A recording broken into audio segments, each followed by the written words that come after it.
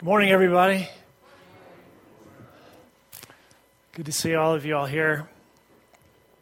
You know, I guess many of y'all know I came from a pretty darn big church, at least maybe comparatively. So this morning there'll be like 1,500 people there in 3 services. So it's this huge deal, you know.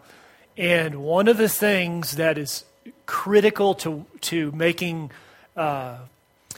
great worship happen is percussion. And so as I've been coming here over the years in the summer, I've always been amazed. I'm like, in that huge place where we have all these professionals in music, it's really hard to get that percussion right. And we have to encase the percussionists in plexiglass, and you've seen it probably. And I come here, and Neil is just... I've told him before, it's unbelievable. Like, where have you been? You know, you can make a killing in Dallas, you know, just playing your drums, and do it in a church. But awesome. I'm so thankful, and you just know people are praying for you, and you're a blessing to us. And been a blessing to me for years, and before I knew you. So anyway, we know God's going to take care of you. A lot of you came to our Thanksgiving service a couple nights ago, Wednesday evening. It was really cool. I've never been to a Thanksgiving service before. We had people here from several different churches and all kinds of folks in here, and we had the different leadership involved in making that happen. It was really cool. And in the process, I had asked Rosie and Tim to share about Thanksgiving, and I kind of assumed that if I asked them to do that, they would come in, and it might be Thanksgiving in spite of difficult scenario, because of the things that they've been through, and most of you have heard about with his brother's death here in the last few weeks. And so that's what they did. And they came up and they shared this thing, and then their story, and as Tyler mentioned, she brought this Thanksgiving tree. It's out in the back. We went ahead and left it up. You can go ahead and put some more Thanksgiving leaves on that tree if you want, or Thanksgiving bush, I think is what her son called it. And when she finished, and when Tim finished speaking, they did an incredible job. And I thought, there is no point in me going up there. What I have to say doesn't need to be said, because they did such a beautiful, masterful job. And I ended up saying something anyway, but it was just a cap onto that. So I would encourage you next year when we have it, if you can make it. I think it was really, really good. A good experience. Thanksgiving, as Mark mentioned, is now completely over, except for the remnants of the food that you'll be eating for a while. But we have had this discussion year after year in our house as to when Thanksgiving ends and Christmas begins. And the indicator of Christmas beginning is when the music starts. And so Sarah and Claire are on this tear that Christmas begins yesterday. Let's see. Wait. No, it began Friday. It began Friday. After Thanksgiving, immediately at 12 p.m., music starts.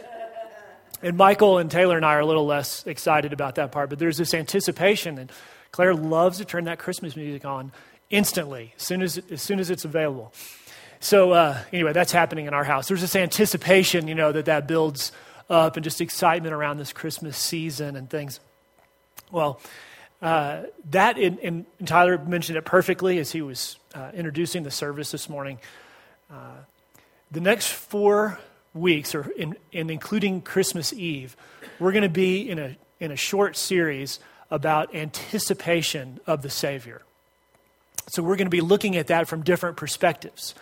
And here they are. One is we're going to anticipate the Savior, the coming of Christ, first by looking at the reason that he came, the reason that the Savior came. And then the second second and third are going to be the anticipation of the Savior that God provided to Israel. And he showed them in different ways that this Messiah was coming. And so we're going to look at that through prophecy, and that'll be really encouraging to you, I know. And then also through the sacrificial system that he prepared Israel to see the Messiah, which they missed.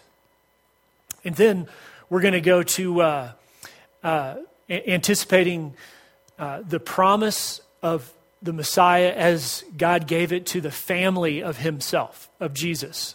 The situation with Mary and all of that. We'll see in John the Baptist and his birth. So we'll look at that. And the last, we'll culminate the whole thing on our Christmas Eve service. And that'll be here on the 24th. You probably already figured that out. So that'll be where we'll just talk about the gift of the Savior, where the actual anticipation ends, and here is this Savior who has come, this Messiah. And I think after we do all that, you'll see the incredible lengths that God went to prepare us and to help us anticipate the arrival of the Messiah. It's really unbelievable, and I'm really looking forward to studying through that. But before we get to some of those specific things that he did, I want to spend a few minutes this morning just talking about the reason that the Messiah had to come, which will help us to anticipate him that much more.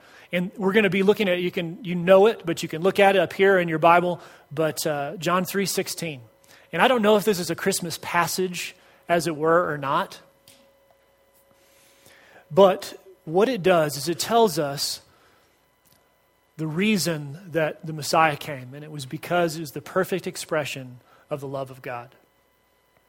The reason that the Messiah came, the reason that he gave the Messiah, the Son, was it's the perfect expression of his love, of his character. So if you will, John 3:16, 4 parts of that we'll see this morning. I'm just going to pick out a couple of these 4 words as we move through it. These words are the world, his love, he gave, and life. World, love, gave, and life. And you can see those as they unfold in the scripture there. For God so loved the world that he gave his only Son, that whosoever believes in him should not perish, but have eternal life. So the first thing I want to do is to skip. I want to get. Oh, is that up there? In order. God so loved the world. We're going to skip over love and go to world and come back to love. Okay? God so loved the world. And this word world is pretty packed in the scripture. When I went to study, I thought, well, the word world is probably, in Greek, it's probably the word nations. And nations are all the people outside of the Hebrews. So I thought it's probably nations. It's probably what he's talking about. But the actual word is the word for everything that's created. The cosmos. It's not the nations. It's not that limited. It's everything. And that means the furthest stars, everything, down to the smallest atom, everything, in humans, everything in between, all of creation is indicated by this word. We need to start to put our minds in that framework that God so loved the world. So everything that he created. A lot of times I take that to mean God so loved me that he did this. And that is true. But God so loved all his creation. But there's something else about that that's really important. It has, in this case, it's a more precise nuance to the word world. Or cosmos is the Greek word that he uses there. Because the world that he loves is utterly and completely damaged. So, I don't know if this is the right word to use, but cosmically, in other words, on every level, at every place, the creation is damaged. It is now imperfect. And so the reason that we have to then say is, well, why is all of it broken? In Genesis, God describes the process by which, as you know, the world was in perfect harmony with God. The creation was in perfect harmony with God until one thing happened, until man sinned. Until man chose to go against God. So here's the interesting thing that this word world drills down to this thing that man did to break the whole thing. That man, so think with me here about how incredibly complex and intense this is, that all of this creation was ruined by man's rebellion. This is how it was all broken, and this is the world that God loves so much.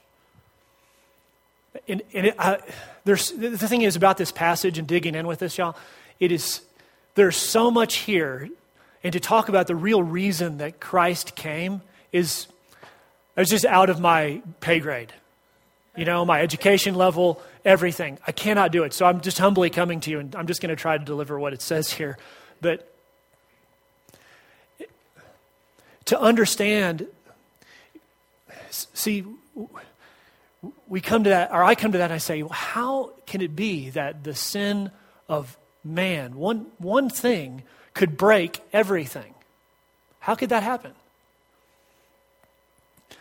And here's the thing. We do not begin to grasp the magnitude of even the slightest sin affront to a perfectly holy God. So that's the only way this could be so broken, is if there is such a holy God that nothing impure could be in his presence in any way. And I'm not trying to lay a guilt trip on us all about sin and that kind of thing. You can deal with that the way you want to, but I feel like if we could just get a grip on the magnitude of the problem, it would help us understand the reason that Christ had to come. I was reading in the news just this week about Chernobyl, and I don't think any of y'all are even old enough to have remembered when Chernobyl melted down, but perhaps a couple of you. Steve, I don't know, you might be. No offense, my friend. But it was like 1984 or something like that. That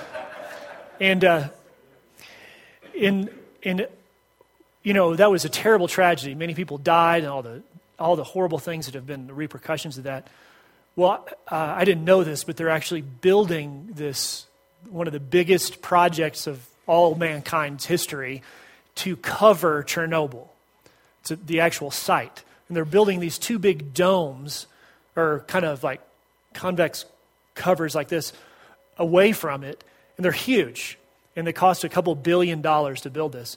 And then they're going to slide them together and cover up Chernobyl. And then box in the sides. And they think, after all this, that might last 50 to 100 years. And the guys, and I guess women too, I don't know, who are working to dismantle the towers so that they can slide this thing together, they can only, if you work on that section of the melted down reactor for an hour, you've got a year of radiation. Okay? And so they have to bring all of these people in to do this highly technical job, because every hour they have to send somebody home. It's just a crazy project.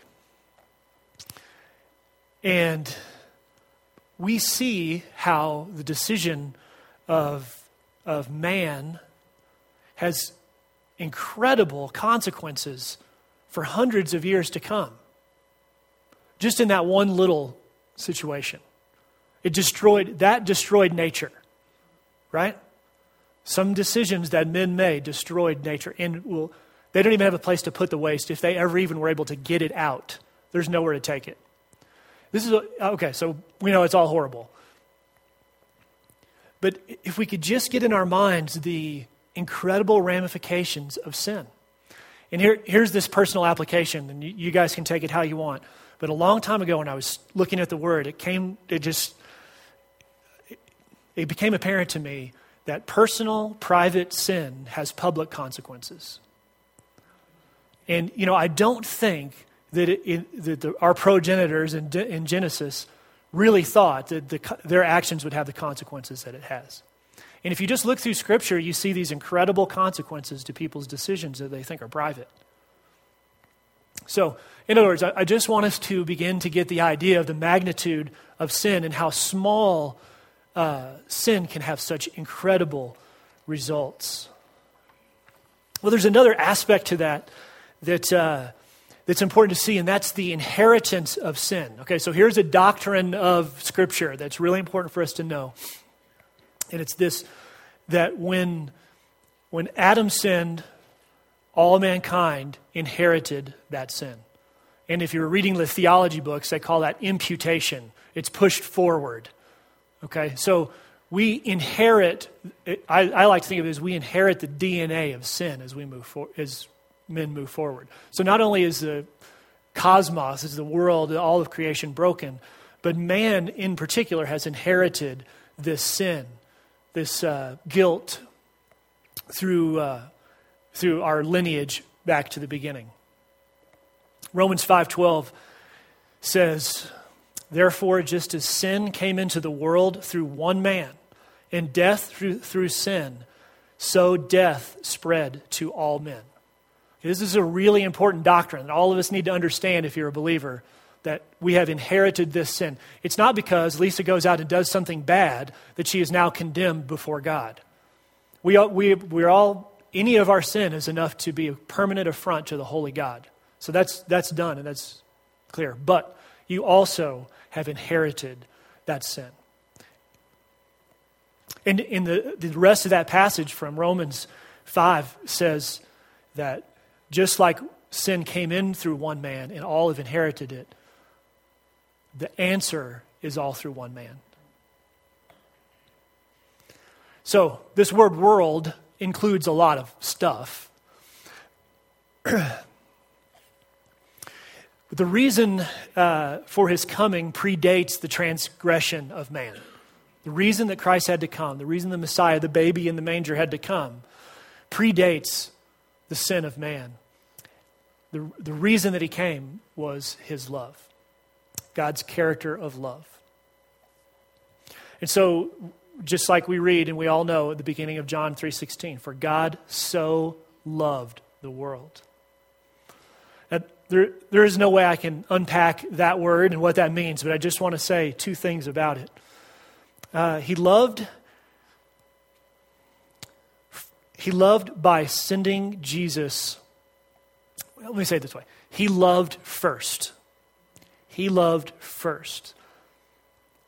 And that's an expression of who he is in this love. Let me read you this passage. It's John 1, 9 through 13. So we're just going back in the book of John, just a little bit before. It's talking about Jesus.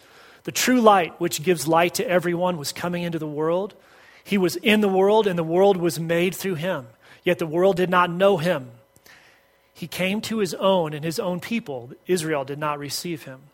But to all who did receive him, who believed in his name, he gave the right to become children of God, who were born not of blood, or of the will of flesh, nor of the will of man, but born of God." There's this phrase that happens a lot in the scripture, and it's, these things happened, but God. But God. God is the one who acts first.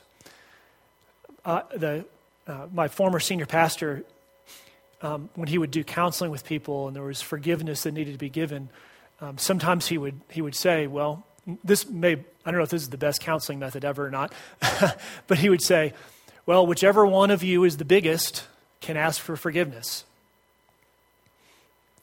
Because, everybody's waiting for the other person. Probably this doesn't happen in your relationships, but in my relationship with Claire, when something comes between us and the edges are ruffled and we're not coming together, somebody has to step out. And you know what I'm talking about? You don't want to do that. And so, it's usually Claire. But but that feeling. And so it is so important to us to understand his love is that his love acts first. And he acts first. He's so loved that he did these things. He built the bridge before we knew that we needed the bridge. And then one thing we talked about on our Thanksgiving service is that his love is unshakable. It's steadfast and enduring. We read from Lamentations, it says, "The steadfast love of the Lord never ceases and never comes to an end." It is eternal, before, now, and all the way as far as you can see. God's love never fails, never ceases. And I love this. I want to point out to you from Romans 8. You're probably familiar with this passage. Who shall separate us from the love of Christ? Tribulation, or distress, or persecution, or famine, or nakedness, or danger, or sword? No, in all these things we are more than conquerors through him who loved us. I am sure that neither death, nor life, nor angels, or rulers, or things present, or things to come, powers, height, or depth, or anything in all creation will be able to separate us from the love of God in Christ Jesus. Did you see that word creation in there? Nothing can separate us. The world, nothing in the world can separate us from the love of Christ.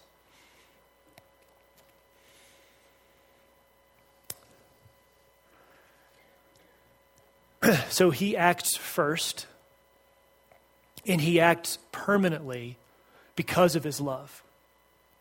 He so loved us that he so loved the world. But here's the thing about it that modifies it just so much is that next word, he gave. God so loved the world that he gave. And the first thing that tells me is that I can't earn it. I cannot earn the love that he wants to give, this Messiah that he's sending. See, if someone gives something to you, it implies that there's no earning that has to be done. It doesn't say God paid us the wages of our goodness and sent us the Messiah. It just says that he gave. Another reflection of his love. And then we know that the gift was incredibly costly because it says that who he gave was his only son. He gave his only son. And of course, in that context, right, in the Hebrew context that this was written, for the most part, when they say only son, you don't touch the only son. We all know that. But that's the idea that's supposed to indicate the incredible costliness of the gift. But it's powerful to us too, because we don't want to give our firstborn child. So this gift not only was given without us having to earn it, but it was incredibly costly. And we proved, at least at that time, to be incredibly ungrateful. But another thing about it is and y'all can help me wrestle with this, but he gave the gift in person. You remember in Philippians 2:5, it says, he gave Christ, who though he was born in the form of God, didn't count that equality with God to be a thing to be grasped, but he emptied himself and he took on the form of a servant and he was born in the likeness of men. That's this miracle of incarnation, this thing where Christ comes from and gives up all of his rights as the supreme ruler and becomes this helpless child in the poorest of situations. Why couldn't it have been done in the spiritual realm? Why couldn't it have been done somewhere else? We didn't have to see it. We just had to believe. You think about that for a second. I mean, could God not have done it a different way? But instead, he provides this miracle that we're anticipating, the actual birth of the Son of God. He does it in our presence. And I think that's just another expression of the outworking of the love of God. Because we now can relate to this person, and he comes in the most humble circumstances possible. What that does is just shows us this incredible gift, the incredible love towards a world that did not ask for this. It's easy to give a gift to people who are receptive and are so thankful, right? That's not what's happening here. But he sends, and this is the thing that we celebrate. But what he provides, and this is the last thing I want to say about it, he provides life eternal. And if you look there at the back end of the passage is 3:16. He gave his son, his only son, that whoever believes in him should not perish, but have eternal life. Now, a couple of things I want to say about that. One is that I think we need to recalibrate what we think of as the word eternal. Because if I say you're going to do anything with me eternally, you're thinking, I don't know. Eternal is a long time. And so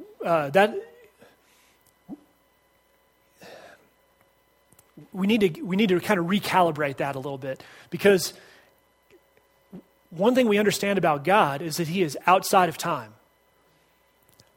1,000 years with God is as a day that is past, right?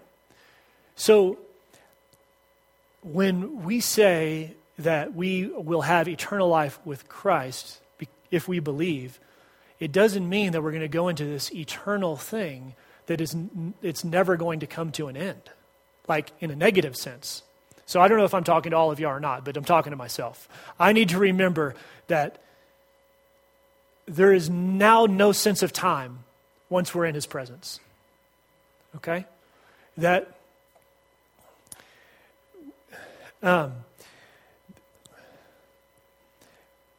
we are stuck in understanding things in time. And so when we're in the presence of God, everything will be made right, as we prayed earlier.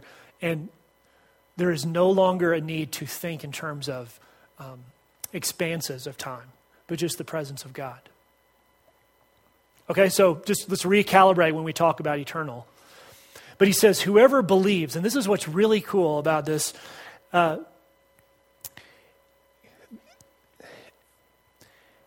this is eternal life given to us because of his love, and it's only accessed through belief. Only through belief.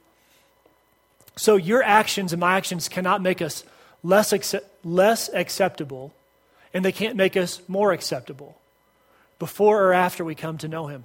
It's the beauty of this faith. It's only by belief. It says, do you see that word before it? It says, whoever believes. Whoever believes.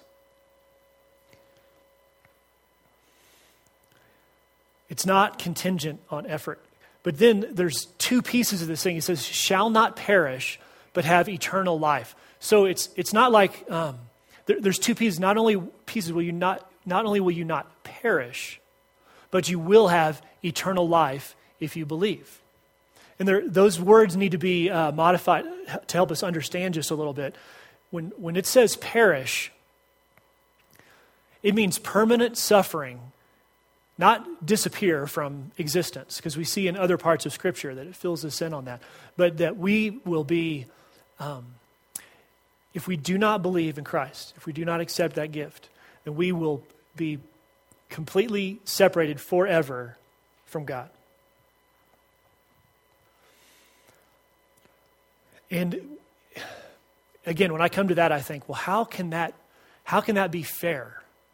How can it be fair that happens? That does not seem right.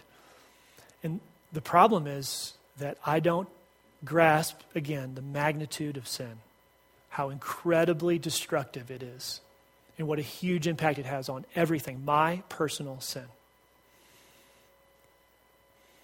You know, we can be okay with Jesus coming and dying for our sin, but we somehow think of it as limited. We can't get our minds around the idea that he really is dying to prevent us and all of mankind from absolutely perishing. But it's not just that perishing, but it's giving eternal life. And it's not just eternal life, but it's eternal life with God. It's not just a move from something neutral, but away from suffering into this permanently good thing. And I know I'll say this many times, but C.S. Lewis says it like this: the greatest things that we can possibly comprehend. If you can think of the greatest experience, the most beautiful thing you've ever seen, all of that is completely broken. And if you think that's good, when we're in the presence of God, that will be perfect. It will be beyond what you can think it could possibly be. And that is the movement from suffering beyond neutral to being with Christ forever.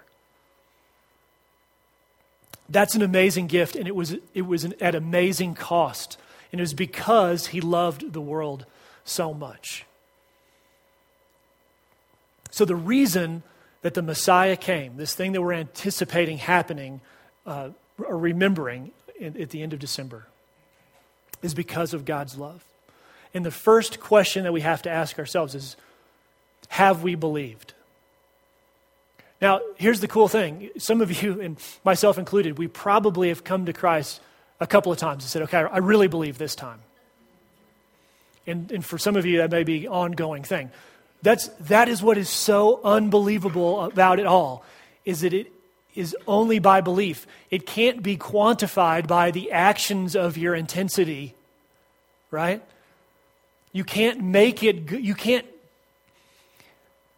be bad, you can't have actions to make you bad enough to be unacceptable or good enough to be acceptable. It's only by belief.